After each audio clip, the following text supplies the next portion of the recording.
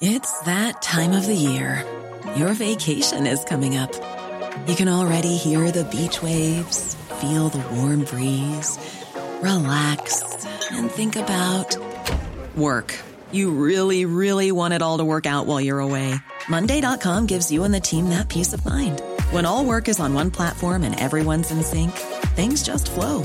Wherever you are, tap the banner to go to Monday.com.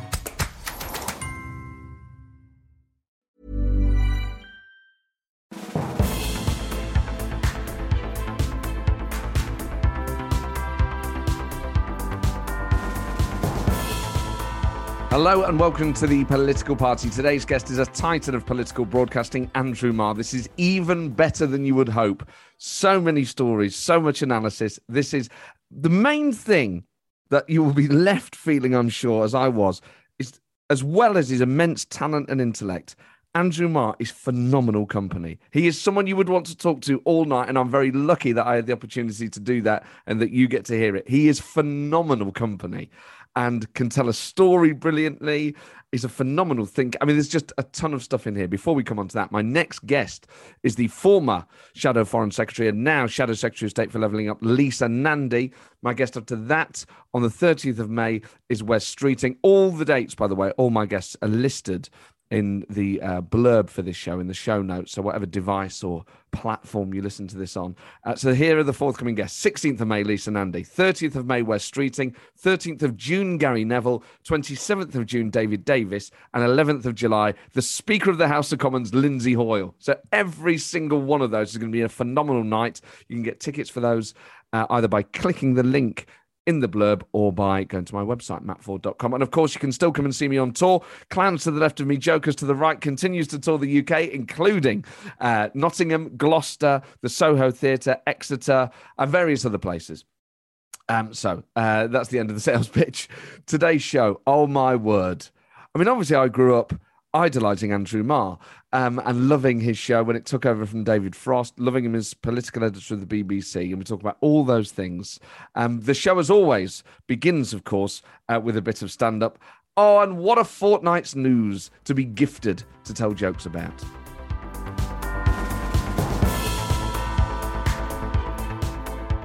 Of course, it's the sort of allegation that only a female MP would face. No male member of Parliament has ever been accused of this. Ed Miliband never had to. No, look, the rumours. Look, it's simply not true.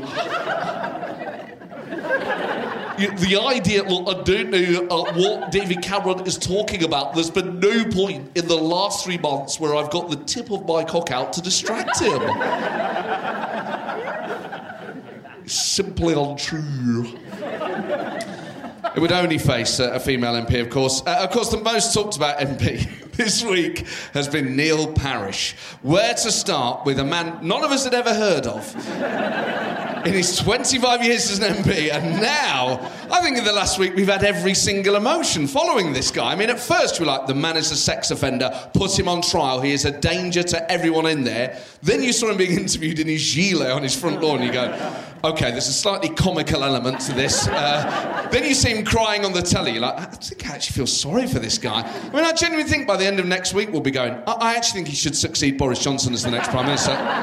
I think he's got the common touch. I think he can connect with people across this country in a way that very few people can. I mean, there have been so many moments in the last, 5 days of this story. I think we should enjoy each and every one of them. So the story breaks that a Tory MP had been caught watching porn twice in the House of Commons. He then basically admits that it's him. In this amazing bit of telly where he comes out in his front lawn in his gilet and he goes, yeah, I will submit myself to the inquiry, and I will abide by whatever the inquiry finds. And the journalists there go, but surely you know, if you've referred yourself, whether you were watching it. Yeah, and the inquiry will find that. And they go, you could just tell us now, well, I will abide by whatever the inquiry finds. And then they go, have you told your wife about this? Yeah, I have, yeah. And then the guy goes, what, just this afternoon?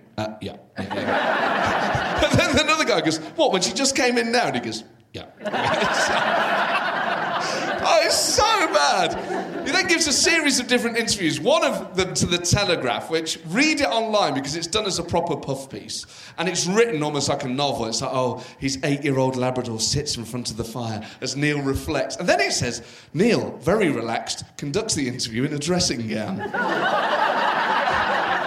Mate, if you're, apart from doing it in a thong, that's the second worst piece of clothing. If you're being accused of being Britain's biggest perv, don't do the interview in a fucking nylon smoking jacket. I've got nothing on underneath here, I just like the freedom, but glass of champagne?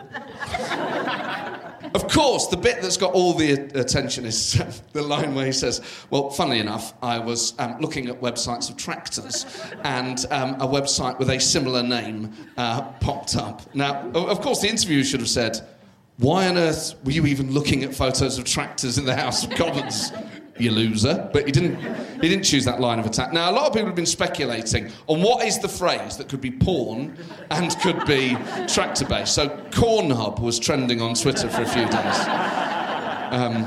Obviously, no one here is familiar with what the reference is, but apparently it rhymes with a website called Pornhub for the uninitiated. But I actually did Google Cornhub, and it already exists a website for eating corn on the cob, so it's not that. I mean, obviously, he runs a farm and it trades in livestock as well. I mean, there's so many things that actually, if you think about it, I mean, the answer to that question could be, well, actually, you know, I run a working farm, we deal with livestock. I mean, a lot of the things I Google do return funny images. You know, I often Google well-hung meat, and that got caught in the parliamentary spam folder. I tried to buy a hoe various times online, and that was very tricky. I once Googled piston shaft, and that was appalling. But it turns out that the tractor that he was looking at is called the Dominator. And that is the offending article, specifically the Dominator 76, which you can't help feeling that the 76 element of it is what's tipped it over into the sort of very niche porn search. But he's, I love the fact that there must be, if this is happening to tractor people, there must be porn people on the other side. You know, some poor, porn-obsessed pervert going, look, I just want to watch footage of a 76-year-old dominatrix, and Google keeps giving me pictures of tractors. At one point, he says, yeah, you know, I watched a bit, but my real crime was going back in for a second viewing. It's almost like he'd been previously unaware of porn, you know. There's something really innocent. He's effectively saying, look, I mean, I don't know if you've seen porn, but, you know, once you've seen it, I mean, it is very watchable. You know, some of it's bloody compelling. You know, I couldn't not go back for a second viewing. He also says, look, I don't want people to get the wrong idea. I'm not proud of what I've done. No one thought you were proud of it. I'll tell you what I'm proud of when I stand for re-election. I'm proud of delivering for local people. I'm proud of levelling up parts of this country, and I'm proud to be the first MP to watch Busty and Lusty 5 in the House of Commons. Yeah. The other phrase he uses, where you think, it makes him sound weirder. You know, it's meant to be a great defence line, but it sounds quite odd. He says, actually, you know, the last thing I wanted was anyone else to see me watching this. And actually, you know, I did try and make sure that they couldn't. And you're like, what? The best way to do that, of course, would have been to not watch it in the House of Commons. I mean, the guy, you've got to work the supplementaries on an interview like this. The guy doesn't say, what measures did you take? Well, funny you ask, actually. I put my gilet over my head to create a sort of wanker's teepee. But sadly, I had it on full blast and didn't have my headphones, and that's what gave the game away. But the Labour Party political broadcast, by the way, is a phenomenal bit of unintentional comedy. It's Keir Starmer and Rachel Reeves walking around a market, and there's a guy in a market stall, and he's going, yeah, I mean, trade ain't recovered, you know. I don't think we'll ever get it back the way it was. I paused it and looked at what he's selling on this market stall. All he sells, and you can watch this for yourself, exclusively, his stall only sells white teddy bears holding a love heart that say love on. You're like, mate, what sort of fucking business model are you? Of course, trade's not going to... I mean, in a way, I feel like Keir Starmer should have intervened and go, look, I know we're filming a party political broadcast here, mate, but, I mean, there's one day of the year when you could sell that shit. Well, at least chuck in some fag lighters or so. You're wasting your life. I mean, obviously, the Labour Party political broadcast shouldn't have anything else on it. It should just be 30 seconds. It should just be Keir Starmer going, the Prime Minister is a criminal and his backbenchers wank over pictures of tractors. Vote Labour on May the 5th. It's actually very rare for these live recordings that I have someone who's not held elected office sort it or been a major political advisor. It's very rare to have someone who's been a broadcaster, someone else who's been an interviewer. But tonight's guest is someone I've wanted to interview for a very long time. And obviously, the old catchphrase is back, as much as I've ever had one. But obviously, tonight's guest is probably certainly one of the greatest broadcast journalists this country's ever produced. For my generation, for older people, will have been the dominant political broadcaster of so many of the most serious moments in politics in the last few years. Funny, charming, absolutely one of the most amazing intellects in modern British political broadcasting. He's just left the BBC. He has a new show with LBC. Please raise the roof. One of this country's finest ever broadcasters, Andrew Marr!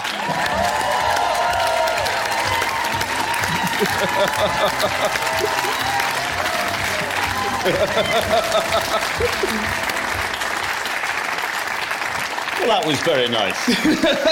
Well, it's all true, isn't it? I don't think I said anything factually incorrect. Finest, best, genial, all that stuff, all untrue, but the rest was true. But you are definitely Andrew Marr. I am definitely Andrew Marr. That is a fact. Now, I've got you some whiskey. That's beautiful. Is that okay? Draw a 10-year-old? Glinting at me there, yes. I shall decant it. Good man. The audience unimpressed. Yeah. Is this cheap stuff, is it? No, it's not cheap, it's good. Yeah. It's very good, yeah. I always ask guests what they would like. Some people have cocktails. You asked for whiskey. I did, yeah. And so I got you... You did ask for peaty. I'm not sure if this is... It's not that peaty, but it'll do fine. OK. I feel like I've slightly let you down. That's all right. Perfectly good drinking whiskey. Driving whiskey, as they call it in some parts of Scotland. Yeah. Now, let me know when. That's brilliant, thank you. OK. Yeah. And that's just the start. You know, this is all you can drink here at the... Lovely. Quite a lot of water you take with it there. 50-50. That sounds like he must be a millionaire. Half and half with a lot of water. So, Andrew, you've left the BBC after so long, and there's so much about your time at the BBC, obviously, we'll talk about. But what's it like going from a sort of global institution like the BBC, which is effectively like leaving the civil service, to go to the nimble private sector of the LBC? Thing is, Matt, I feel 10 years younger. I love the BBC. I will always be pro-BBC. I will always defend the BBC. You will not read an Andrew Marr piece in the Daily Mail attacking the BBC. No, I've left it. They gave me fantastic 21 years. But for very good reasons, you know, you have to be completely politically neutral, or pretend to be completely neutral, I should say. And I get that, you know. I would go onto the show every week and do the political editor job before that. And I would always remind myself when I was going on air that people watching have been voting for Jeremy Corbyn or our pro-SWP or they're Nigel Faragists and Brexiteers and all the rest of it and everything in between. And they've all paid their licence fee and they all deserve fairness and at least the appearance of neutrality from the people doing the show. But from purely personal point of view, it's incredibly frustrating and aging, you know. You spend 21 years, in my case, learning not to say what you think, and eventually that kind of internal censorship becomes something you internalise, becomes part of your personality, and you don't really say what you think when you're out having a whiskey with friends or you're with your family, that they would probably say, I say what I think too much. And it's just really, really irritating. And I thought... You know, last year, before I left, I thought I did not come into journalism, or I came into journalism to ruffle feathers and cause trouble and have fun. And where's the fun gone? Where are the feathers? There's not enough feathers. And so I need to get out to the BBC again. And I have to say, much though I love the BBC, for me personally, it's been absolutely wonderful. And I'm having a great time at LBC. LBC is a private company. BBC, I had 18 layers of grey-faced managers sitting on my shoulders the whole time. LBC, I've got the guy that runs LBC, Tom Shield, and the guy that owns LBC, and that's it. And neither of them interfere with anything I say at all. They don't like it when I stop talking, because that's bad radio, but I can say whatever I like while I'm talking. So is it... Did you leave at a time then where you'd become frustrated? Is that a reflection? Should we infer from the time at which you left that you'd found it effectively, the modern era, impossible to be impartial? It was getting harder and harder and harder. It's partly because of social media. So whatever you say gets analysed, ripped apart, you get shouted at. Poor Laura Kuenssberg has had an absolutely miserable time in that regard as political editor. She couldn't move without being accused of being a kind of sleeping Marxist or being Dominic Cummings' best friend and Prime Minister's mouthpiece. It was appalling for her. And that was part of it, I guess, the atmosphere. And I think the danger for the BBC, it becomes a bit like a battered spouse, so thumped around by all sides, it's no longer quite sure which way is up or who it is. I mean, it's always been quite interesting perceptions of the BBC. Obviously, in the last few years, things have perhaps calmed down a bit on the Labour side, but you had Corbyn effectively saying... I mean, I remember a very passive-aggressive interview he did with you at the Brighton conference, where he's kind of going, well, I'm sure, Andrew, you agree with having a plural media. And you're like, Are you threatening Andrew Marr? Are you suggesting that Andrew Marr will be replaced by some Novara media person? Yes, he was suggesting that. My best moment with Jeremy Corbyn, I have to say, was earlier on when he hadn't thought things through. He never thought things through. He hadn't thought things through. Didn't really narrow it down. About 70 years at all. But he was leader of the Labour Party, and we were talking about his defence policy because we know where he stands on CND and Trident and all that. So I said, would you cancel Trident nuclear submarines? Because that means, 18,000 jobs straight down the Swanee in Scotland and all the rest. He said, no, Andrew, we're going to keep the submarines. I said, really? I said, but you're anti-nuclear. He said, yes, we're going to keep Trident submarines, we just won't have any of the missiles on them. I thought... we were talking about Tractorgate. You were talking about Tractorgate in the first half. But I have to say, in terms of sort of political comedy, the idea of keeping the nuclear submarines without the nuclear weapons on board was just brilliant. I don't know what they were going to fire. Pamphlets or something. We sort of Amazon Prime, but really fast. Yeah. So, I mean, it must have been difficult, actually, when you're highly professional, but at moments like that, were there ever times where you struggled not to laugh or say, come on, this is just ludicrous? Yes. Very frequently, not very frequently. You have to remember that the next question has to come, and that if you're completely... your jaw is on the floor. It's very, very good television, but not for you. You just look like a prick.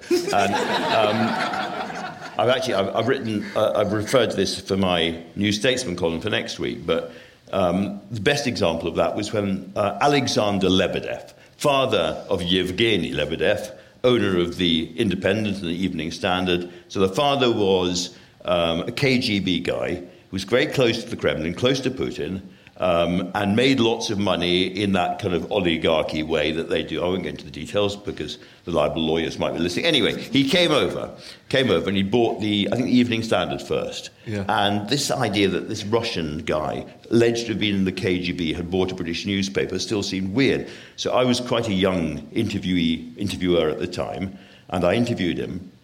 And he was very strangely dressed. He had a very, very natty jacket. A bit like, I've got a very natty jacket on today, by the way. A very natty jacket, little leather tie, rimless glasses. He looked a bit like a 1970s disco dancer, but with a slightly sinister cast of face. And so I said to him, I read that that you were in the KGB in London in the 1980s. He goes, yes, this is true. I was in the KGB in London in the 1980s. And I say, so I have to ask you, what sort of stuff were you doing in London in the KGB in the 1980s? Was it sort of funny hats and dead drops and following people around? He said, yes, obviously, all of that. and a little torture. And from time to time, unfortunately, I am involved in a firing squad. Ha, ha, ha, I am joking. But my face, I didn't know what to say. I mean, of course, these jokes are slightly less funny now, but... Well, better than most of the ones I've written tonight. So I mean, that must be surreal. Who are the people? Because I often think giving a short, quick answer is the interviewer's nightmare, where you sort of lay out this thing and they just go, no. And you're like, oh, OK, I've got to think of it. Michael Gove, every time. The longer the question, the shorter the answer. Yes. No. Yes, no. It's very, very unsettling. And then he does give a very long answer. You're not prepared to interrupt because it's been so many short answers. He is probably the cleverest member of the cabinet that around to be interviewed. He's the sharpest at switching things, moving them around. You might say not a very, very high bar, but he's a reasonably clever guy. And of course, one of the problems with Michael is that he's a journalist most of his life, and therefore he understands all the tricks. Because with an interview, as you know, you guide someone gently towards where you want to get them to the final question. It's the killer question when they can't avoid it. But he sees it coming and he can move it. As did Obama when I interviewed him. He was lethal. A little smile would come on his face. He could see exactly what I was trying to do, and he just pushed me off every single time I got anywhere near where he wanted. And because obviously quite a few, I mean, it would be an exaggeration to say journalists. Obviously, Boris Johnson, a columnist. Michael Gove, a journalist. There are people who made their name in print and sometimes in broadcast who then do cross over into elected politics. Was it something you ever considered? No, what was when I was very, very young, I was into politics, but I turned off politics at an early stage. Partly, I thought I can't face the abuse and so many people hating you if you're a politician. I'll become a journalist instead. And then Twitter happened. But no, I never really took it seriously. I have to say there is a semi-serious argument that what has gone wrong with this great country of ours is too many journalists moving into politics. Because if you think about it, what journalists are taught to do, when I first went to The Economist, meant to be a very, very kind of high-minded, serious news magazine, I was taken to one side down a corridor by an elderly buffer there, and he said, Andrew, welcome to The Economist. I think it's time to tell you what our secret motto is, but we don't talk a lot about it outside, but it's the secret of all good journalism. And I said, OK, thank you, what's that? He said, simplify, then exaggerate. And you know what? That's what journalists are taught to do. And it's great if you're a journalist, but if you're running a huge, massive Department of State, it's not necessarily the best skill to have. You know, there are other things they can do. I do wonder that worry that the kind of skill of really, really aggressive use of language, simplifying, mocking, all the things that columnists do, has infected our journalism. Boris Johnson said he went into politics because nobody ever raised a statue to a journalist, which, like other things that Boris Johnson has said, is not actually, strictly speaking, true, because not very far from here there's a statue to John Wilkes, who's one of the great radical journalists of all time. But I know what he means. Why do you think, then, I mean, is this a modern problem? Obviously, you're a decorated historian as well. Is this a modern problem that journalists see politics as a viable profession in a way that perhaps it hasn't been before? But I'm just wondering what a decorated historian would look like. Well, I guess, like you, but with baubles. Exactly. Bring on the baubles! I actually did have some Christmas decorations here the other week because it was the rescheduled Christmas special. I had an inflatable Santa Claus for Jacob Rees-Mogg, and literally everyone hated it. It was a real shame. But is this a modern problem? And either way, why do you think we've seen more journalists going into elected politics? So I am very, very old. And when I first came into the House of Commons as a reporter in 1984, and there were different people in politics then. Literally, on the Labour benches, there were lots of people who'd been involved in making things. There were coal miners, there were people who were involved in the sheet metal industry, there were all sorts of engineers and so forth, and they knew stuff. I remember seeing John Major, when he was a young minister, being taken to pieces over a piece of pension reform that he was trying to get through the House of Commons in a committee by an old, rather inarticulate miner who happened to have been the NUM pension officer in his pit. And he knew exactly the psychology of how pension conscriptions were collected and how it was done, how the maths were done. And, of course, Major knew nothing of this. And this guy just took him to pieces. It was really important to have half the House of Commons, at least, staffed by people who had actually done stuff. And then on the Tory side, you had lots of business people. And whatever you thought of them, they knew what a balance sheet looked like. They'd had to fire people. They'd stayed up all night worrying about their cash flows. They understood the practicalities, the nuts of business. And so you had this huge, huge swirl of understanding and knowledge and wisdom, frankly, in the Commons. And what's happened since then is that huge numbers of people have gone straight into politics from university. They become bag carriers, they become spads, they go and work at central office or for a trade union, then they move over. If you're very, very lucky, they're teaching politics at a university for a while first, but they haven't actually done anything outside the world of politics. And so, to my mind, the House of Commons, who's got lots and lots of bright people in the House of Commons, don't get me wrong, but there are far too many people who have never done anything else, and that's a real problem for it. And so the answer to your question is, of course, journalists don't know how to do anything else, so of course they migrate into politics. I'm in journalism because when I left university, I had no skills whatever. Lots of people come out of university, they can speak different languages, or they understand how to take apart engines of different kinds, or they can do complicated mathematical algorithms, or they can code, or whatever it might be, or they can play the piano. I could do none of those things. I'd studied English very, very briskly, so I could read. And I'd grown a pretty unsatisfactory beard and had a large collection of little tin badges for various causes on my jackets, but that was the limit of my skill. And so journalism was really the only thing that called. But you say you don't have a skill. Obviously, you're a phenomenal communicator and one of our greatest ever broadcast journalists. So you do have a skill for that. I've never stopped drinking whiskey and I've never stopped talking. It's amazing that you can build a career out of it. But when you think of yourself then at university, you were a Maoist, I think, is this right? No, I wasn't. This is a lie. Okay. This is a lie propagated by George Galloway.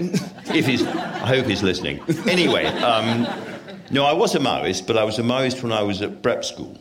Okay. When I was 9 years old, because I read the papers. Yeah. I was advanced in the sense I actually did read the newspapers, and a lot of the time it was the Cultural Revolution going on.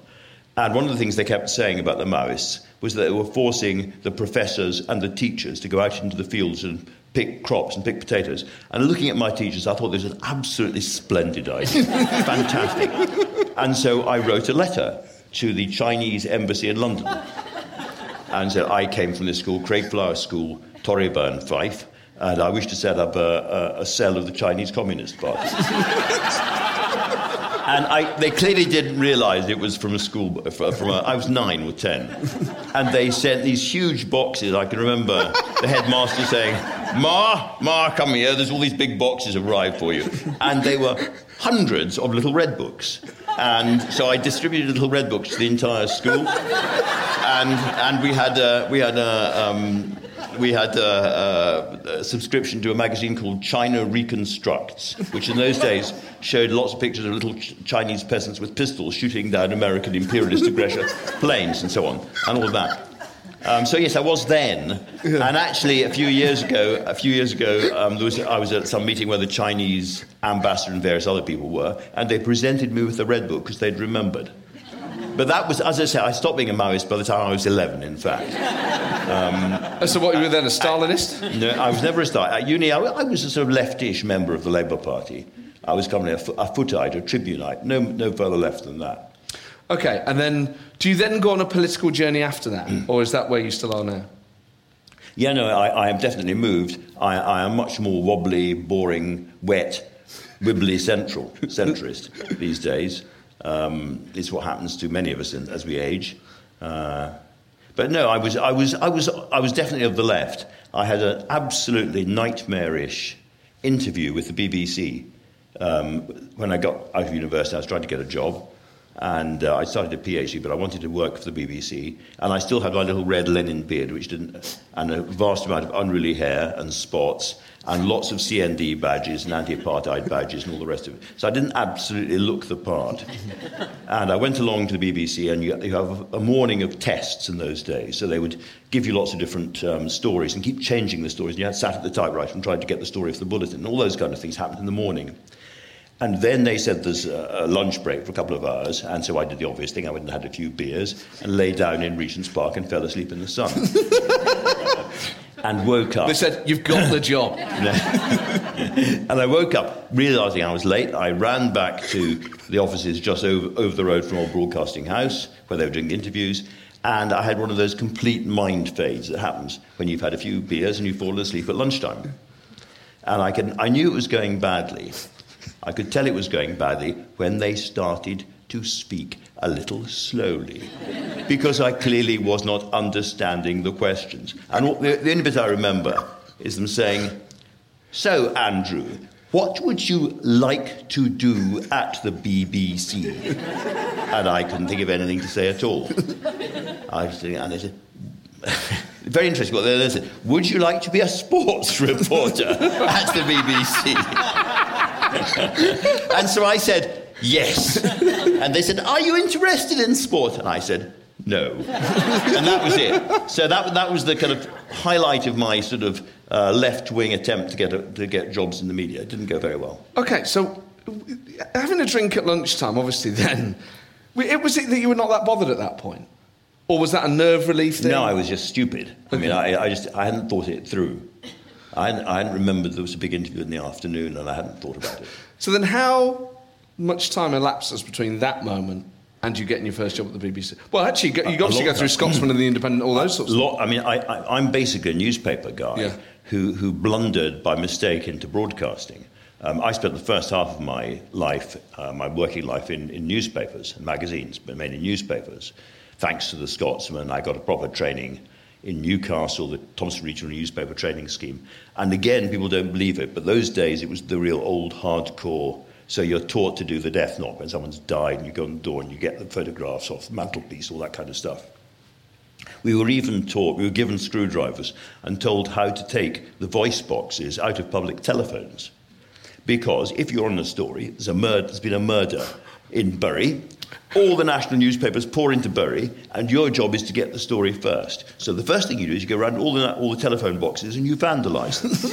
So your rivals can't phone their stories in. Clearly for days of mobile phones. And you go to the pubs and you bribe the landlords to say put up phone not working notices and so on. So it was really old-fashioned, and you're taught shorthand and all the rest of it, and you're taught how to get stories.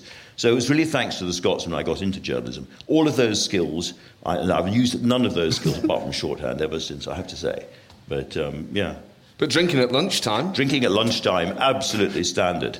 And, there's a lot of conversation, for obvious reasons, the sort of sexy attractors and so forth this week, about behaviour in the House of Commons. But in the 80s, it was really quite wild. I mean, as a journalist, you take politicians out to lunch, and there were certainly a couple of occasions when they came back, and we came back, almost too drunk to stand. One guy passed out in a taxi and had to be lifted out by the police after myself and a guy from The Guardian had taken him to lunch. So there's a very, very heavy drinking culture.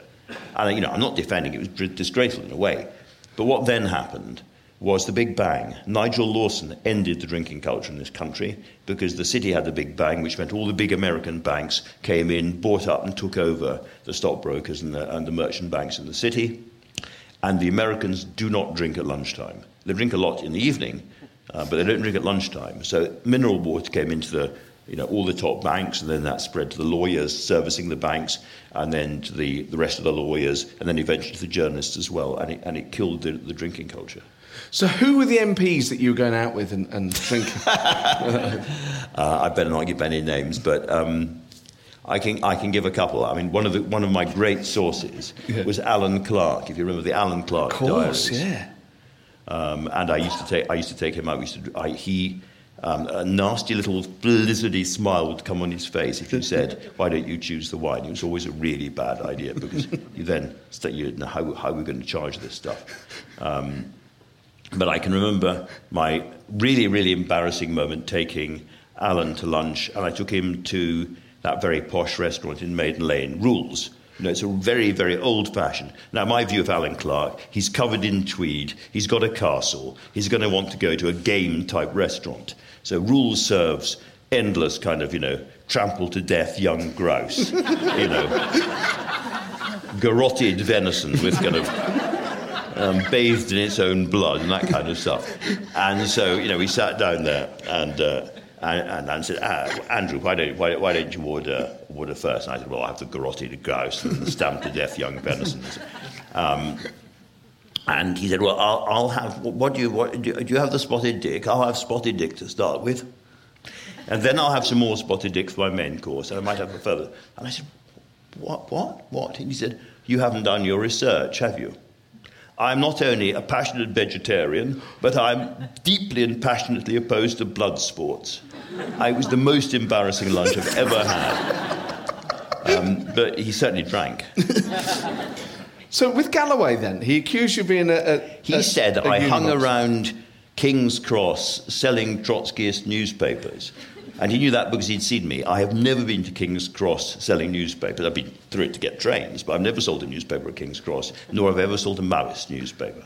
And was he telling this story fondly? Was he misremembering? No, I don't think George tells many stories about journalists fondly.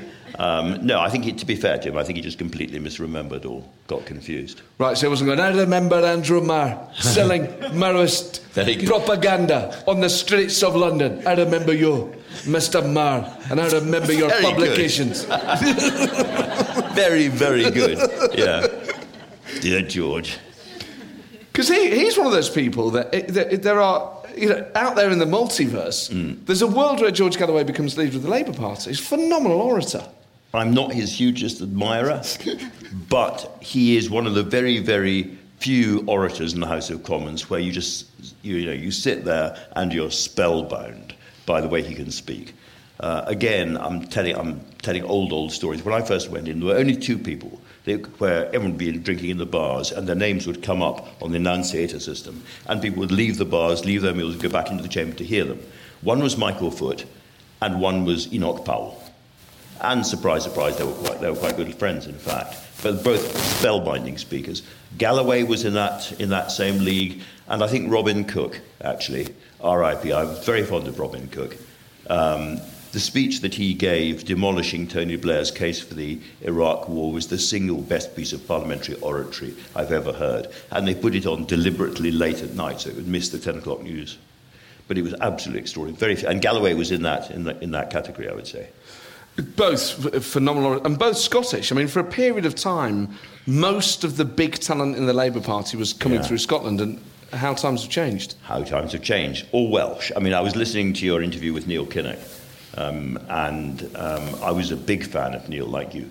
And I think I was telling you earlier on, I was at Llandudno when he gave that very famous speech, which was then plagiarised by younger Joe Biden, where he talked about, why am I the first Kinnock in 1,000 generations to go to university? Is it because all my ancestors were thick? And he builds this thing. It's a bit of a speech about social equity and fairness. It was an amazingly powerful speech in quite a small hall in North Wales. And I was on the campaign trail with Neil and Glenys in that election. Was it 92? It might have been probably 92. And no, it was 87. It was 87 because Thatcher was Prime Minister. And surprise, surprise, the special branch police who were with us, looking after him, were ardent Thatcherites, absolutely passionate Thatcherites, and they had no love at all for the Labour Party in general, or Neil Kinnock in particular. And there was lots of, chat at the back of the bus about, the various follies of Neil Kinnock and all the rest of it. Richard Littlejohn was there, Alistair Campbell was there. It was a very sort of strange time. Anyway, during this speech, the policeman's job, the special branch guy's job, was to stand down there at the front of the stage, looking back at the audience, because he was watching for someone to throw something or going to attack Kinnock. That was his job. And Kinnock was doing this extraordinary speech, why am I the first Kinnock in 1,000 generations to go to university? And I looked up, and this guy, who was absolute Thatcherite, couldn't stand Kinnock, he was sobbing. His face was wet with tears, and he was completely broken by what Kinnock was saying. That's what a great orator can do. I mean, it was the same. I'm sure people were here for the Kinnock night. We all left weeping. His ability to move an audience. Extraordinary man, absolutely extraordinary. And those sorts of orators, I mean, Gordon Brown had that as well to some extent, that sort of Labour tradition, the sort of strong, deep moral compulsion at the heart of a speech. He didn't have the hool. He didn't have the sort of the lightness on his feet. Because, as a journalist, you get given a copy of the speech in advance. This is what they're going to say, and you go through it. And Kinnock treated each sentence like sort of Liberace treating a kind of simple tune. In other words, he riffed on it, he threw it upside down, he found 5 or 6 different synonyms for every second word. And in a way, well, he was called the Welsh windbag, but it was windbag in the sense of glorious wind music. And it was extemporized, absolutely amazing. I mean, just the sheer intellect to be able, and the confidence to take a speech and twist it around, throw it up in the air, catch it, fling it around. I mean, extraordinary. And I think Gordon, for all his advantages, could never do that. So how did you feel then? You start off as a 9-year-old Maoist. You're then still on the left when you're at university. Yeah. And then throughout this period, Labour starts to become more appealing to the public, and then it's in government. And culturally, it's very different to the boozing of the 80s or to the oratory of Kinnock. It is managerial. Tony Blair, a very compelling communicator, but the culture of the party was, and the culture of politics more generally, was changing. How did you feel about that, not just as a journalist, but as a person of the left? What was your view of New Labour at the time? I was excited because I thought it was, what Tony said did sound very exciting. And, why should we be held back in this way? It did feel the Conservatives had been in power for a very, very long time and the country was desperate for change. As it happened, we knew the Blairs because my wife Jackie, who's in the audience here, was at university at the same time as him. And I remember her saying, she can confirm it or not, that he was a kind of long-haired Christian guitar player who didn't have much interest in politics. And she was staggered to meet him later on, to be told. And he said, you'll never guess what I've done, Jackie. Guess what I've dand I've joined the Labour Party. And she said, you what? I said, yes, I met this woman called Cherie, and she's persuaded me. When he was a young MP, we would sort of change our kids' nappies together and, wash up dishes together. He was just an absolutely regular guy. But I, as a journalist, had been inoculated a bit against some of the weirdness of New Labour before he got into power, because in the run-up I was editing The Independent when I was, I think it's fair to say, the single least successful national newspaper editor in the entire history of Fleet Street. Anyway, and what is the metric for that, by the way? How do you measure that? So, they talk about people being defenestrated. So I was defenestrated from the job of editor of The Independent, which is extremely painful, because at that point we were halfway up Canada Tower, which is the biggest tower in Canary Wharf. So it was a long way down. Anyway, I was chucked out. And then, for various reasons, I was refenestrated. I was given the job again. And then I was I was thrown back out again. It was extremely painful. So that was the metric. And also, we weren't selling many newspapers. That was another metric. Not an unimportant one. But yes, so... Tony Blair had written an article on St George's Day, just passed, in The Sun, clearly written by Alistair Campbell, obviously, in which he had said that Sun readers could relax about New Labour because he was determined to take on Europe, take on Brussels, and he was going to slay the dragon of Euro-federalism. Now, at the same time... dear brother Tony was having people from the Guardian and the Independent and no doubt the New Statesman and so forth in and assuring them that he was very, very pro-European. He was probably pro-Euro. He wanted to get rid of the pound. And so he was, to talk about forked tongue was... Anyway, I slightly stupidly lost it and wrote a little piece on the front page of the Independent saying this is the most disgraceful piece of hypocritical tripe. And if this is how Tony Blair is going to behave, if he thinks he can talk, with one side of his mouth to the Sun and the Telegraph and the other side of his mouth to the Liberal press, and we're not going to notice he's an idiot. And I used fairly strong language. And a little while later, David Montgomery, who was part owner of the paper, came and knocked on my door with a nasty smile on his face. He said, he was an Ulsterman. And I can't do the accent, but he said, I've been asked, I've been told I have to fire you, I'm afraid, Andrew. And I said, why is that? He said, I've just had Tony and Alistair on the phone. They were in the back of the car together, and they phoned up and they said, you've gone mad. You've clearly gone mad, so you have to be fired. He said, but I'm not going to fire you yet. Anyway, so I kind of knew what they were about. I had an early experience of it, so I wasn't quite as bowled over and emotional when they came in as I might have been. So when you're then interviewing Tony Blair, as you did multiple times when he's Prime Minister, would there ever be any small talk about the old days? Would he ever say, Andrew, I know we had, differences back then, and I know that perhaps when you're at the Independent stuff might have happened, but I just want you to know that there's no hard feelings. And that is exactly what he said. Those words in that way. But did he ever acknowledge that there was prior stuff, or was it just always no, business? He was always affable and amiable, and still is. We still talk, and he's a very, very clever bloke. And I felt very, very. I think my biggest failure at the BBC was not to be harder on the Iraq War. I felt very strongly early on. In fact, we all did in my family, that this was going to go badly, that it was the wrong thing to do. And I did a series of tough pieces to camera about that. But I got it wrong. I thought it was going to go badly wrong because I thought I'd bought a bit into the propaganda from Baghdad about the strength of the Iraqi army, and I thought there'd be a bloodbath in which a lot of British soldiers and Americans would be killed before the regime was defeated. It would be defeated, but it would be horrible. And of course, when the British and the Americans walked into Baghdad almost without a shot being fired, and the regime collapsed, I was then too praising of Tony. He stood against public opinion, he stood against that million-strong march in London, and he'd been proved right, yada, yada, yada. And I was wrong about that, because what followed was horrific. The civil war and the massacres and, the eventual ISIS takeover, all of that followed from the war. So my timing was all out. And, we fell out quite badly over that period, because I think he still feels it very strongly, and he still defends it.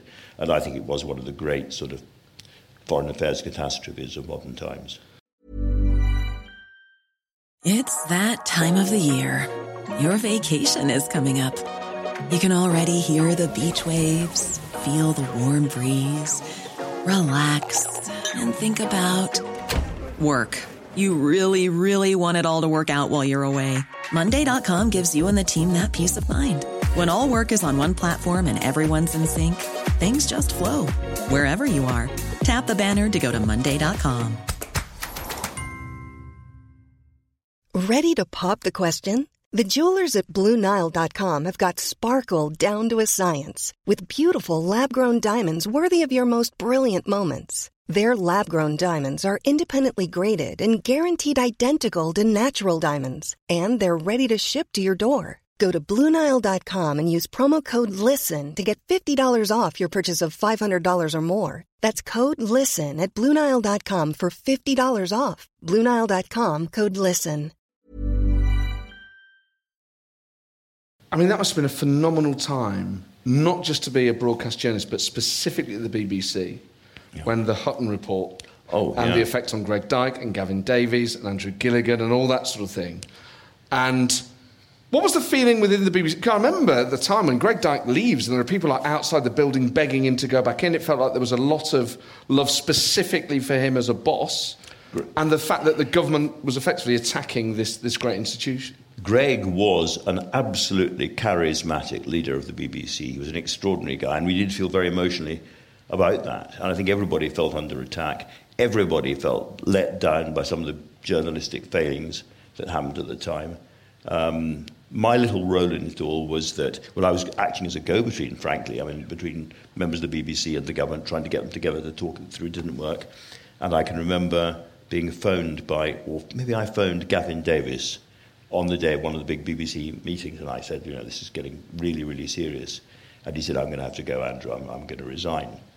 And so I said, commiserations, Gavin. And I went out onto the news and announced that he was resigning. Unfortunately, not realising that he had decided he wasn't absolutely sure and he hadn't done it yet. Anyway, he then did. It must be so hard. Obviously, people are highly professional. Yeah. They're highly skilled. Yeah. They're able to put their own politics to one side in the same way that civil servants are. But still, when you're reporting on a war that you have misgivings about and your employer is embroiled in a judge-led inquiry as a result of its reporting on the war that you disagree with, that must be... You sort of chastise yourself for getting your timing wrong. That pressure and that... Not pressure in the sense that the work pressure, but just the pressure to even actually know what to think and say in the middle of that. Yes, it was immense. A very intense and weird time. And don't forget, before the war started, then Blair and therefore the rest of us had gone careering around the world, assuring various thugs and dictators that we were not going to do what we were going to do. So, we went to interview Gaddafi, and we were in Syria to see Assad. And so it was a very strange time, always out, and then back and forward and back and forward and back and forward to Washington. I've got a photograph somewhere of Tony Blair's press secretary, Angie Hunter, leaning out of a car, pointing upwards with a big smile on her face in one of those motorcodes, and it just says Damascus. So Tony on the road to Damascus. But I got a great insight into how journalism misfires during that period, because I was on the flights to see Bush, where they were going to discuss war plans, and it was already clear that the State Department and the Foreign Office had misgivings about the idea that you could go to war in Iraq and it would just be kind of Missouri with palm trees afterwards. It would be absolutely fine. But all the sort of propaganda about the need to go to war was getting stronger and stronger and stronger. And on the flight over, there was the lobby and the Sunday lobby, and Alistair Campbell and co were briefing about latest information was that Saddam had rockets that could fire, 600 miles or something. So they couldn't reach Britain. But somebody pointed out, one of the journalists pointed out, that means they could reach Cyprus. Oh, yes, they could reach Cyprus. And there is a British base in Cyprus. And another journalist said, and we still think that there could be nuclear weapons still there in Iraq. And one of the Tony seemed to say, yes, well, that's possible. So all they'd said was that 600 miles could... By the time the Sunday lobby had got together into a huddle and tried to work out what was the splash story for all of them, it was Saddam's threat to nuke Britain. And that was not Tony Blair and Alistair Campbell misleading the press. It was the press cooking up a story that was a better story than they'd been given in the first place. And that's what's difficult, isn't it? Because once you've got a government set on a policy and it's building that case, you're also putting that through a tabloid lens, and there are people who, for their trade, exaggerate and sensationalise and things like that. Simplify, then exaggerate. I mean, it must be, being charitable to your past self, it must be very difficult when you're reporting on something as big as a war. Yeah. Obviously, we see everything through the lens of Iraq now. At the time, we didn't have the benefit of that hindsight. We didn't, and I sometimes worry that we don't learn all the lessons we need to learn, because, we're in a very, very perilous situation right at the moment. I mean, this is meant to be light-hearted and comedy, but nonetheless, if you look at some of the things we are saying about Russia, I interviewed on LBC General Sir Richard Sheriff, who was deputy leader of SHAPE, the European Defence Organisation, and he said, well, of course, there will never be war, there will never be peace while Kremlin... Well, start again, Andrew. There will never be peace while Putin is in the Kremlin. And Biden has said something very similar. So start thinking, OK, well, we're going in to help the virtuous and invaded people of Ukraine protect themselves against monstrous Russian aggression. Absolutely right. And we're going to give them the tools they need to defend themselves. Absolutely right. But if we're talking about our real war aims now being to have regime change in Moscow, where does that lead? If we're talking, as Liz Truss has been recently, about driving the Russians out of all the territory of Ukraine, that includes the Crimea, where the Russians are really, really dug in. You can't drive the Russians out of the Crimea without World War III. And so I do worry that this business, we're all on the same side. We all know what needs to be done. There's not that much public discussion. It was something we should have learned from the Iraq War, and we need to relearn right now. Have you ever interviewed Putin? Yes. And what was he like? And when was it? It was it 2008? I think it was it must have been after that. It must have been like 2014 because I'd had a stroke. It was the Sochi Olympics. The Winter Olympics. Winter Olympics at Sochi. And if you remember, there's a big LGBT issue there. And so, as it happened, I just interviewed Elton John for my programme because he had donated an organ to the Royal College of Music, where he learned music. What, a liver? No. As he kept saying, my enormous organ.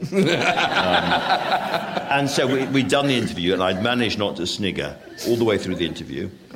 Pretty impressive. And afterwards, Elton said, I gather you're off to interview President Putin in Sochi. I said, yes, I am, next week. He said, well, would you give him a Donna Summer album and a kiss from me? And I thought, on balance, probably not. But I did ask him about gay rights. I asked him, and he gave the absolute classic thing, I have many gay friends, he said. I thought he was both incredibly clever. He was being interviewed by me, a Dutch journalist, the American journalist, George Stenopolis, and a couple of Russian journalists, in different languages, all at the same time. And he was picking up what was being said in great detail, very, very acute. So somebody asked him, so, President Putin, who is the other world leader you most admire? And he gave the most appalling, oily answer about the importance of spiritual leadership in the world today and how much he admired the Pope. And I, because I do like my history, remembered that Stalin, when somebody had mentioned the Pope way back during the war, had said, yeah, but how many tank divisions does the Pope have? And so I muttered, yes, but how many divisions does he have? And Putin swiveled right down and looked at me and gave me a big grin and nodded and said exactly. But, so, I mean, he was listening. He was listening very closely. But the other thing I remember is that we interviewed him at a kind of weird ski lodge up a mountain. And about 20 minutes before he arrived by helicopter, the entire sort of Russian side, that is all the translators and the officials and the security people and the journalists and stuff, were literally shaking with fear because he was about to arrive. He absolutely terrified them. And really, I should have learned more from that experience. I was a couple of times, weirdly, I was mistaken for him at the same time. Putin has got this great sort of football face now with too many steroids and so forth. And I am known, in fact, I was hired first by the BBC and then by LBC purely on account of my looks. Incredibly handsome. But weirdly, I have been mistaken for him a couple of times. Once in the Kremlin itself, where I'd tried to run out of an interview and got lost and was running down a corridor. And a couple of guys jumped to their feet, soldiers, and saluted when I went into their room. And I think they thought, oh, fuck, yes, sorry, I'm not sure that... Sorry. They can swear, it's fine. Here's Vladimir Vladimirovich. He was much earlier in those days, they probably didn't recognise him. And then once the Queen is alleged to have had a similar moment when she was... remember he came here for... it's very strange, these stories, aren't they? He came here, Putin, for... some big parliamentary occasion. And so he addressed the House of Lords and the House of Commons in Westminster Hall. And then you go to the Buckingham Palace. And the way they did it in those days, certainly, was an open landau, those carriages with horses. And so you could see the Queen and Putin apparently chatting away all the way up Birdcage Walk on the way into the palace. And I've got a friend who's an equerry at the palace, who apparently, allegedly, said to the Queen afterwards, Mom, can I ask you something? She said, yes, what is it? He said, Mom, can I ask you what you and President Putin were talking about? You seem to be a very animated conversation. She said, I can't remember. I just kept saying to myself, I must remember this is the President of Russia and not that chappie from the BBC.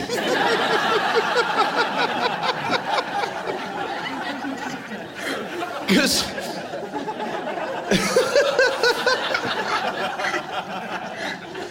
Who do you think she preferred? I think Putin, probably. Because the royals' relationship with the BBC is very tricky, isn't it? I mean, obviously, Nicholas Witchell had a terrible time. That bit where Charles mutters... Ghastly man. Ghastly man. Did you ever have any run-ins with them? And do you think the BBC should, and the media in general, cover them in the critical way which they cover other areas of our national life? I'm a sort of queenist, I would say. I think because she's been there all of our lives and she has not really put a foot wrong when it comes to expressing her views mostly, etc. She's in our, people dream about her, she's on the stamp, she's on the money. She's kind of interwoven with our personalities. I still think you have to look at the institution critically and think about it critically. But I think she herself has had a kind of mystique which during my lifetime is not going to go. I think the rest of them, I think the next generation, that's an entirely different thing. And I think it's right to ask hard questions about the financing and the money and are there too many working royals? Are they working hard enough when they're working? All that kind of stuff. I followed the Queen around for a series of films I made and a book I wrote about her. And all the way through, I've been promised, that there'll be a conversation. She doesn't do interviews, but she's prepared to have a conversation with you. And it kept being put off and put off and put off and put off. And eventually I was summoned to some ghastly reception at Buckingham Palace and told that if I stood at the end of this line, then she would stop and have a conversation. President Putin, how lovely to see you. Exactly. And so I was mic'd up, a bit like I am now, but with a very big fluffy mic, so she could remember who it was she was supposed to be talking to, and the cameras were arranged, and she was mic'd, and it came along. And she said something, and I asked a question. She pointed at my mic and went, so that was my interview. I mean, so it is frustrating. I mean, of all the jobs in journalism, I think being a royal correspondent's the worst. I really do. I mean, it is odd when you're used to, particularly on something like the BBC, when the government, you see them held to account, you see politicians held to account, and then sometimes you see similar presenters or the same presenters doing a royal wedding, and the day before they go, the Prime Minister hangs by a knife edge, people saying that he cannot be trusted, the liar in Downing Street, and then the next day they go, and the Queen there with her trademark smile. And I think that often suggests that the Queen is happy, and they go, yes, the Queen often smiles when she's in a good mood, not so much when she's in a bad mood. You're like, what dimension am I in? I know. It's to be fair to the BBC and Cher colleagues and all the rest of it, I think it's fair to say that Emily Maitlis held Prince Andrew to account fairly effectively with all the sweating. Oh, man. One of the greatest... You know what? There was that one week, and then Andrew Neil interviewed Boris Johnson and Jeremy Corbyn, and that was like... It was like the FA Cup final followed by a World Cup final. This is amazing that interviews had become... Yeah, and of course Boris Johnson declined to be interviewed by him again afterwards, if you remember. Yeah. Well, there's that great bit in the first one where he stands against Jeremy Hunt for the leadership, I think. And Andrew Neil keeps saying to him something about... it might have been about Article 16 or Article 40 or something. And he said, but what about... his researcher... So Boris Johnson was briefed to know all about Article 40, shall we say, or paragraph 40, 42. And the researcher had found there was another one below that, which was slightly different, and said to Andrew Neil, ask him about that. And he was completely floored. Yeah. Because you can't do that under Article... I always do him as Irish, Andrew Neil, but he's not Irish, definitely. Oh, no, I've met him, and he's definitely not Irish. But he does sound it. He's got that... I don't know why I can't quite... But he says something like...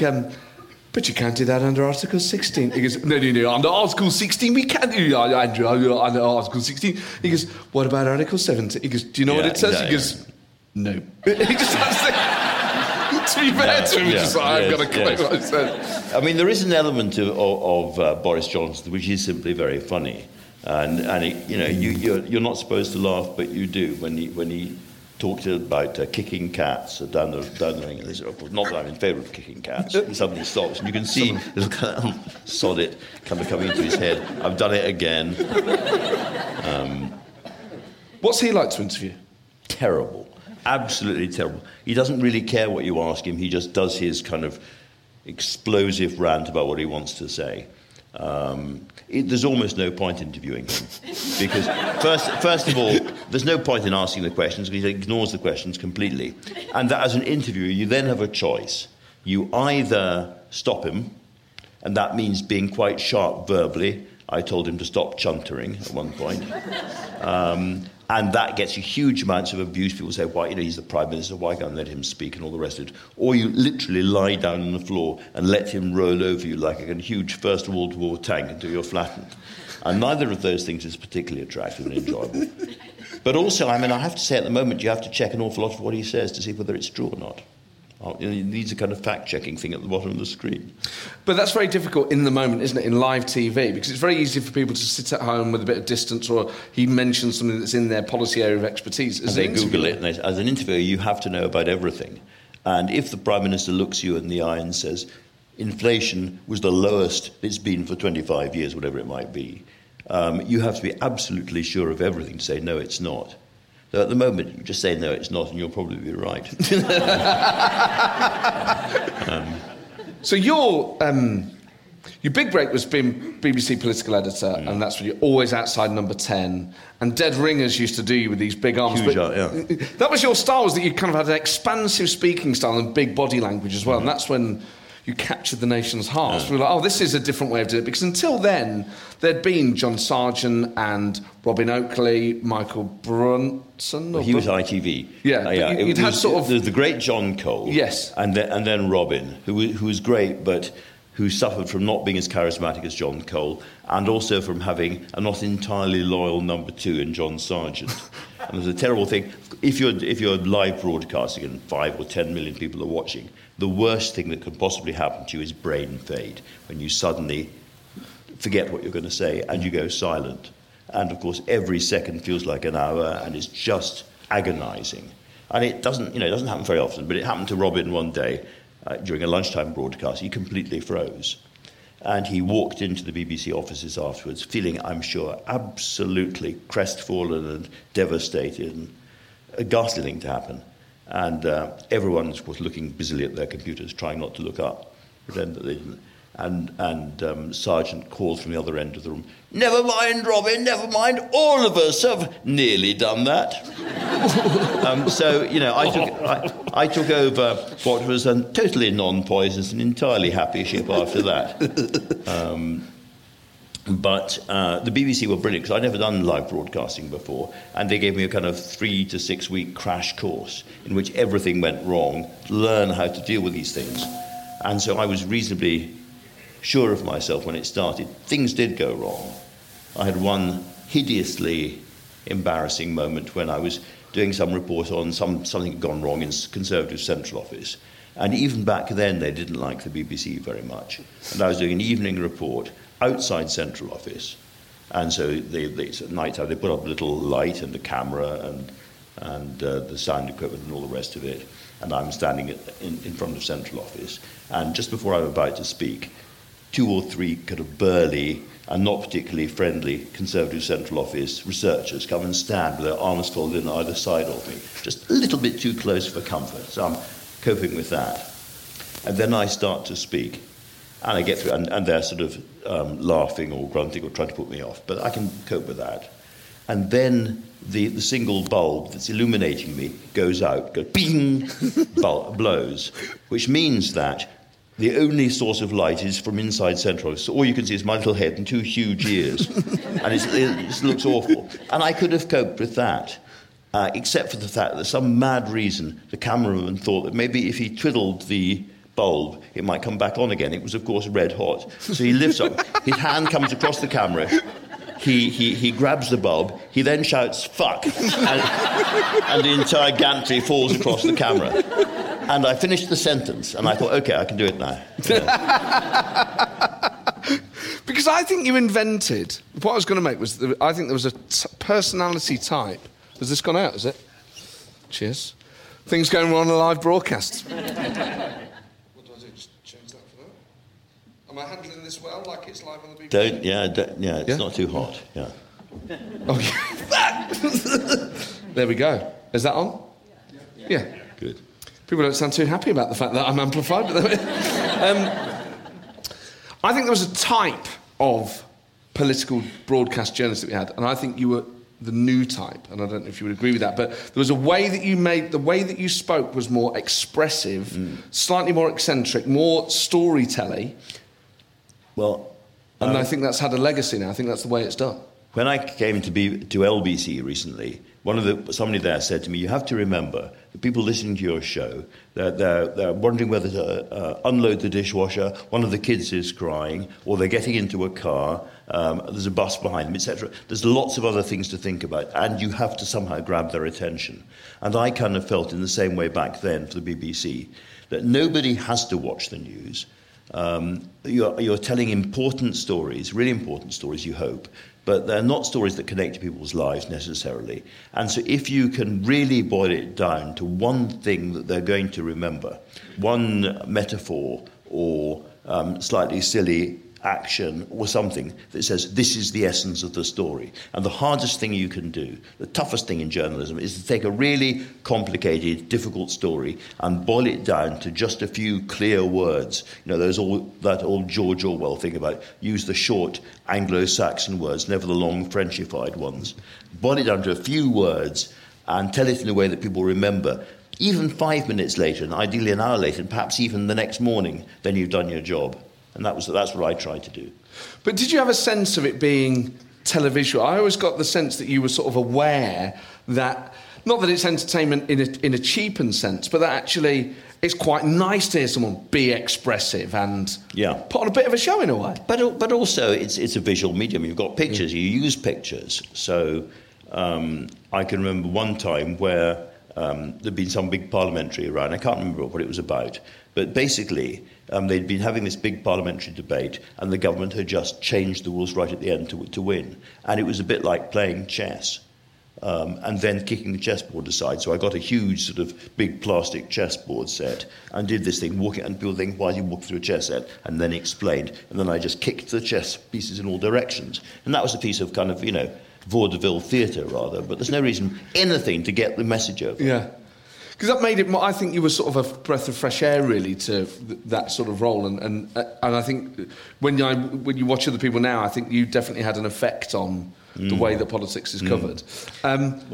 When you watch other people do it now, do you miss it? Miss doing it myself? No. It's absolutely exhausting. Being BBC political editor, certainly when I was doing it, and perhaps I did it, I think Laura Koonsberg was clever because she said she wasn't going to do the weekends hardly at all. But I was doing it from 7 in the morning for the Today programme, right the way through until sometimes Newsnight, so 11 o'clock, every day, and weekends, and travelling. And you're doing, you're making films, the 6 o'clock news, the 10 o'clock news, you're doing lives, you're doing blogs, you're doing everything. It was absolutely exhausting. I did it for 5 years. Laura did it for 7 years, and I don't know how she managed that. Because I'm not completely suicidal, I don't miss it.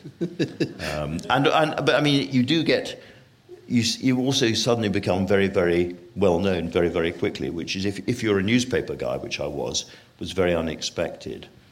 And the story I always tell is that I was in Waitrose in East Sheen, where we then lived, doing the family shop at the weekend, having started the BBC, but not being kind of aware of people watching TV news as being very much.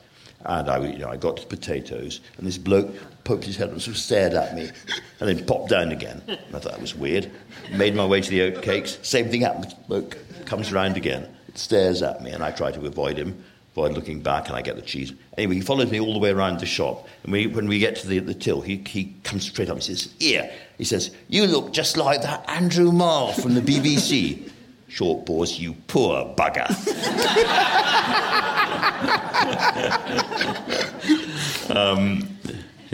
So then you do Sunday AM, which is effectively the successor show to Frost on Sunday. Yeah. And Frost, when I first started getting into politics and watching Frost, I was like, I don't get the attraction of this. This is just like a sort of old man going, "Prime Minister, how are you?" And then it was like, what? How the fuck is this guy holding these people together? And then in time, you're like, oh my God, that was the genius of it. It was very... It was a fireside chat. He was very clever, and he was very amazing. Relaxed, and he wound you in, and then people said things they wouldn't otherwise have said. Yeah. Again and again and again. No, he was no fool, was Frosty. It was, and then it was only towards the end you go, oh my God, actually, this is the greatest trick. He's hiding, and obviously I was young, so I didn't appreciate what Frost had been. Also, he'd been on television since he was about 7 years old. All the way through the satire boom. British television was invented about the same time as David Frost was invented. And so he was absolutely in with the bricks. He represented the whole tradition of British television from satire onwards. And therefore, all politicians were somehow in awe of him. They knew they were in the presence of a sort of almost mythical figure. And that helped. Obviously, you had that defining interview with Nixon. Yeah. Is that something that interviewers like yourself who have that platform are always looking for? Is there part of you at the back of your mind that thinks, I would love that defining? Absolutely, absolutely. I mean, it was a huge amount of luck, but he spent months and months and months and possibly years planning for it, preparing for it. He borrowed a huge amount of money himself to set it up. I mean, he was risking, it was a massive business risk as well, those interviews. Yeah. And they went on and on and on. And he'd found somebody in Nixon who desperately wanted to explain himself back to the American people and thought this was his chance. So an interviewee who was desperate to talk, plenty of time, but it was only right at the end that Nixon said something which actually made it a historic interview. It was very, very nearly a big no-show in terms of news. So it was a massive risk for both of them. But do you have a person in mind that would be your Nixon? I'd quite like to do an interview with Donald Trump, at the end of which he said, Andrew, I didn't mean any of it. I'm really sorry. I'm really, really sorry. Andrew, I got to tell you, you're a beautiful guy. You're a very, very good man. I got to tell you that. And I prefer you to Piers Morgan. He is a bad dude. But that's also not true. But yes, yeah. So then, how much of a Frost was influencing you then in that slot? You're taking over that slot, that style of interview. Do you think I need to bring something completely new to it? Are you partially influenced by Frost? What was your approach to that slot? So the great secret of television is that you have to be yourself. Television is useless at lots of things. If you want to understand the budget and look at the numbers, television is the worst medium because, you get a little graph or you get the numbers on the screen, and by the time you've begun to think about them, it's gone again and you've forgotten. Lots of things television is rubbish at. But if you want to know what Peter Mandelson is really like, television. If you want to know who people are, television. But it means if you're doing television as an interviewer or a reporter, be yourself. Don't try and be anybody else. So I couldn't be Frost. I didn't try to be Frost any more than I tried to be Sophie Rayworth. It would work about as well. You just have to be yourself. And I am sort of genial, gentle, but I'm not Frosty. I'm not that twinkly. I'm not that connected to the great and the good. I mean, Frosty's Rolodex was extraordinary. The Shah of Iran, I went to those parties where, he said, Shah, have you met Billy Connolly? Billy Connolly, have you met Mr. Mugabe? Mr. Mugabe, have you met Prince Andrew? Always there. And so on. They were extraordinary. I was never going to be like that. But did you have an approach in the sense that you thought, well, this is very different to being political editor, and I can't contradict every answer. This has to be, I do have to sit back a bit more in this format. It has to be a conversation, and it's a Sunday morning conversation. It's not, it can't be fight. And also, you have to remember that politicians have no constitutional duty to get up early and go on a Sunday morning television programme. So if they feel that you're shutting them down the whole time and they can't get their message over and they can't say what they want to say ever at all, they're not going to come on. So it has to be firm but fair. In other words, you have to know when to interrupt and say that's not true, or why do you say that? And there can be some really confrontational ones. I had a very, very confrontational one with Nigel Farage. He hasn't spoken to me since, where I did the absolutely outrageous thing of asking about his previous policies, which he wasn't expecting. It was very unfair of me. They included wanting the use of armed handguns and stuff in the UK, all sorts of stuff that people have forgotten about. Anyway, but by and large, you're not there to beat people up. You're there to extract the maximum amount of interesting information you can get from that person at that time. And what about the external forces then, given new media and social media? And you mentioned the abuse that Laura Kuenssberg gets. Hers is of a different nature to the stuff you got, but some of it, its root is people watching it going, why didn't you say that? Why didn't you contradict that? In the moment in those interviews, are those things going through your head? And is it important to sometimes listen to even the harsher elements of social media criticism in order to improve? I think it's very, very dangerous not to listen to critics or to try and screen it all out. And that's always a mistake.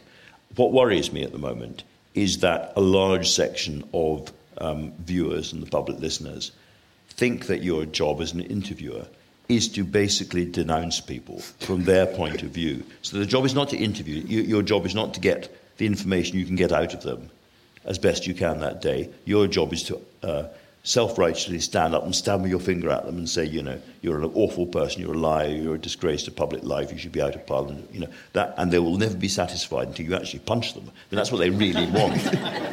And kind of that's not your job, that's not what you've signed up for, so that is a problem. I mean, I've had some fairly confrontational moments, but not like that. I can remember having a series of rough confrontations with different members of the Labour Party during the Blair years, actually. And I can remember, towards the end of the Blair years, being at the Labour Party conference at the back of the hall after doing the news at 10, and there's a long corridor, and people had more or less left. They'd gone off to the bars and they'd gone to the restaurants. The place was mostly empty, and I was heading back after the 10 o'clock news. And then round the corner of the corridor comes John Prescott, looking absolutely furious, bright red face, arms waving. I'm going to go have a Neil Parish moment, because he did look like a kind of demented combine harvester. And about 5 or 6 people behind him with their kind of looking absolutely terrified with their bundles of papers and boxes and stuff. And he came straight up to me and he stared at me and he stabbed me in the chest like he said, "You bastard, you fucking bastard, you fucking bastard, I'll fucking have you, you fucking bastard." And then he just carried on.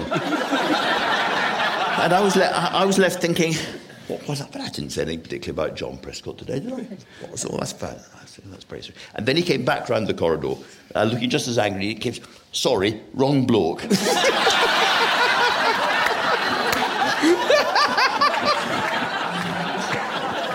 Thought you were Putin.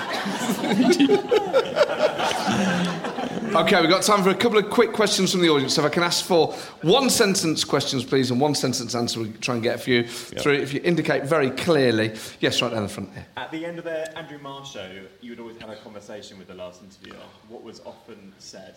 And was there anyone who didn't want to speak with you? That was great. So at the end of the Andrew Marr show, you had some small talk as the credits rolled. What was said, and did anyone never join in? Well, I would normally say, well, that was very interesting, just being polite, that was interesting to kind of calm them down.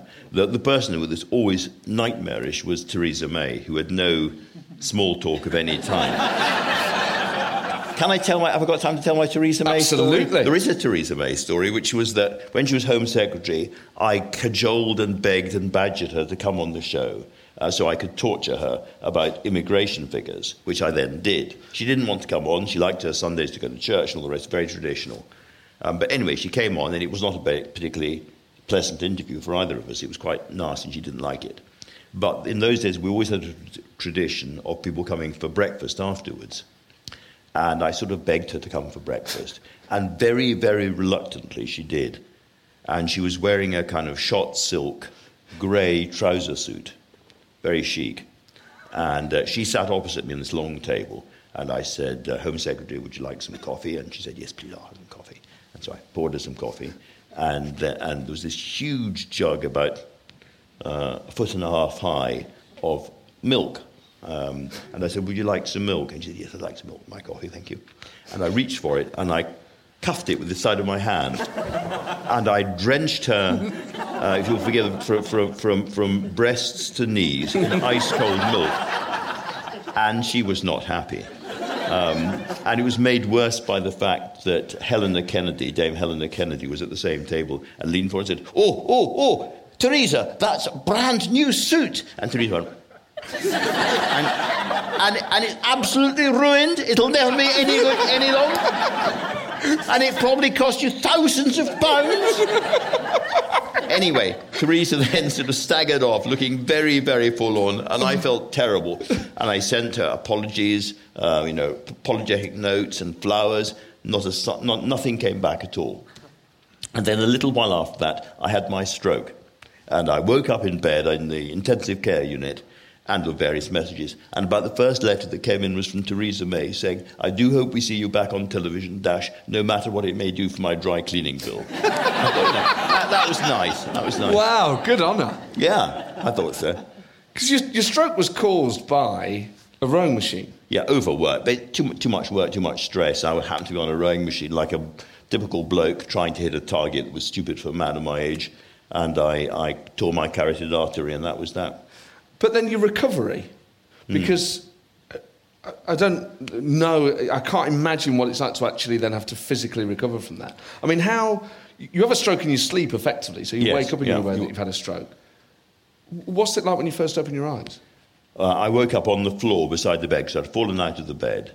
And the weird thing was I couldn't get up, and I couldn't work out in my mind why I couldn't get up. And I got very, very angry, very irritated. A terrible way to start the day. You're on the floor, you're cold, and you can't get up.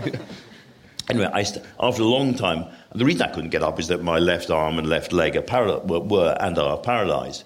And I got up, I staggered to the shower, and I tried to lift my foot into the shower, and I couldn't lift my foot into the shower. I thought that was weird. And I looked at the mirror, and I had that, the mouth goes down. So that was when I realised. And I'm very lucky to be here, frankly, But there are, obviously, you can tell if you watch you walk across a stage or something, but sat here now, you would never know. So how intense is the physio, whatever it is you have to do? And without it, how bad would it have been? It's very, very intense, and I'm sure I would have been in a worse state. But there comes a point when you can't really improve, or I couldn't improve any better. And the problem with physio is the only answer is more physio. Physio is incredibly boring. I don't know how many people here have done it, but it's very, very boring. I had lovely physios who were incredibly sympathetic and empathetic, but it's still incredibly boring, and I'm an impatient man, and I got very, very bored by it. So I did as much as I could, then I realised I wasn't getting much better beyond that. And as a professional talker, the worry that you might lose your voice. To be fair, so I was treated in Charing Cross Hospital in Hammersmith, and one of the amazing things they did for me there was they rigged up a little screen with an auto cue, so that I could learn to read auto cue first thing, because I had a slight that part of the mouth was a bit paralysed. I was slightly, I would say, soft in my. I go slightly James Bondish. Oh, nice. But less attractive. and so I did have to learn. I had speech therapy, and that did improve things a lot.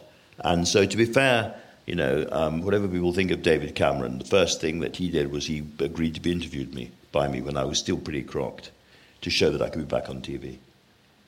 And you recently had him on LBC then? So I did. Do you no, we don't. I'm not close. He agreed to come on after my wonderful team, some of who were here, had begged him to, and he came on. And it was interesting, to say the least, because my editor, ex-BBC as well, Rob Burley, had, this is what good editors do, had spent the night before reading David Cameron's big autobiography. It's a brilliant read. It's actually very, very good indeed. It's so good. And he had discovered in that Putin, Cameron had Putin into number 10.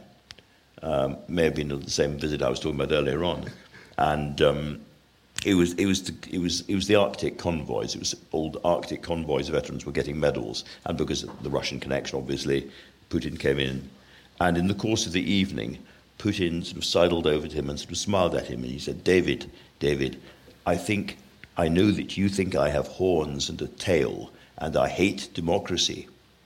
And you might be right." And so there's a whole series of stories about Putin that he told in that. And you think, in retrospect, why did we not take him at his word? Why did we not realise this is a really, really bad guy who's not funny and is coming for us? Because he's told us. He hasn't hidden any of it. And so that was partly what the interview was about, and it was really interesting. It is, I felt the chill go through the room when I said it was a good book, but it really is a very good read. Yeah. And I thoroughly recommend it. Not quite as good as My Trade by Andrew Marr, which is... That's a corker, yeah. Man. But it is... I think I must have got it for maybe my 19th or 20th birthday.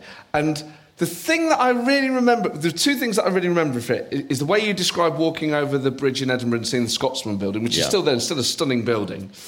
But also, I'd never realised, obviously because I was young, but in your book, and I think about this all the time, if the headline is a question, the answer's always no. That's right. And I just like, fuck. Is this the most evil man in Britain? No. And so on, and so on. I think about that so often. I mean, that book has probably had more effect on me than the Bible. Do you know what I mean? There's a life lesson every time I see that now. Bless you, my son.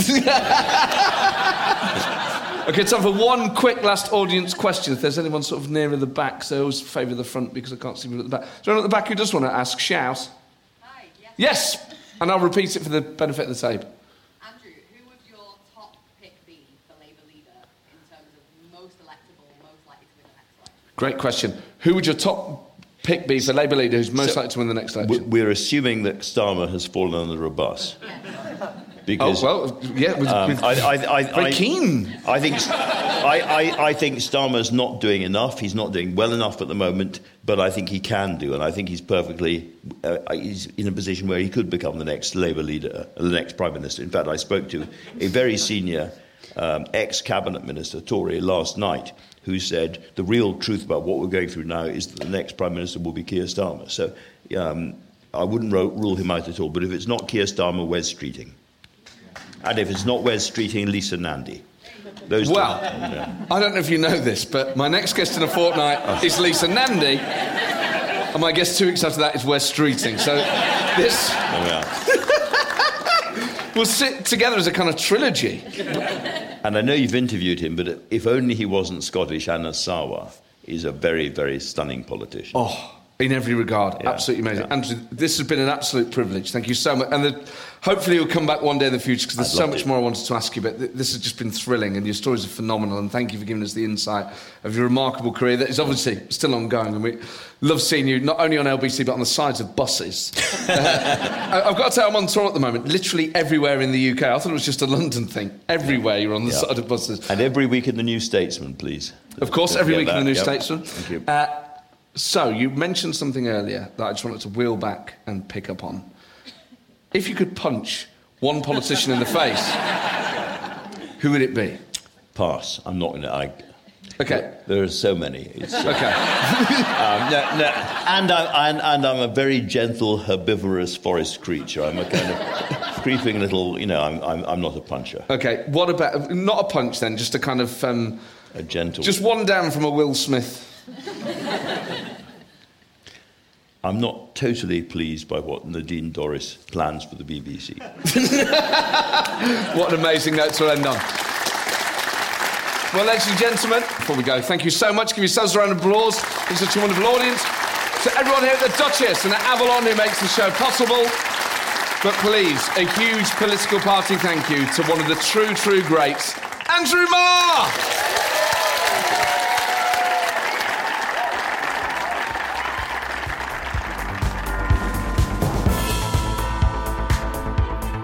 Well, there you go, Andrew Marr, what a phenomenal guy. And also, genuinely, unprompted, he lists Wes Streeting and Lisa Nandy as his tips for future Labour leaders or Prime Ministers, and they are my 2 next guests. So I could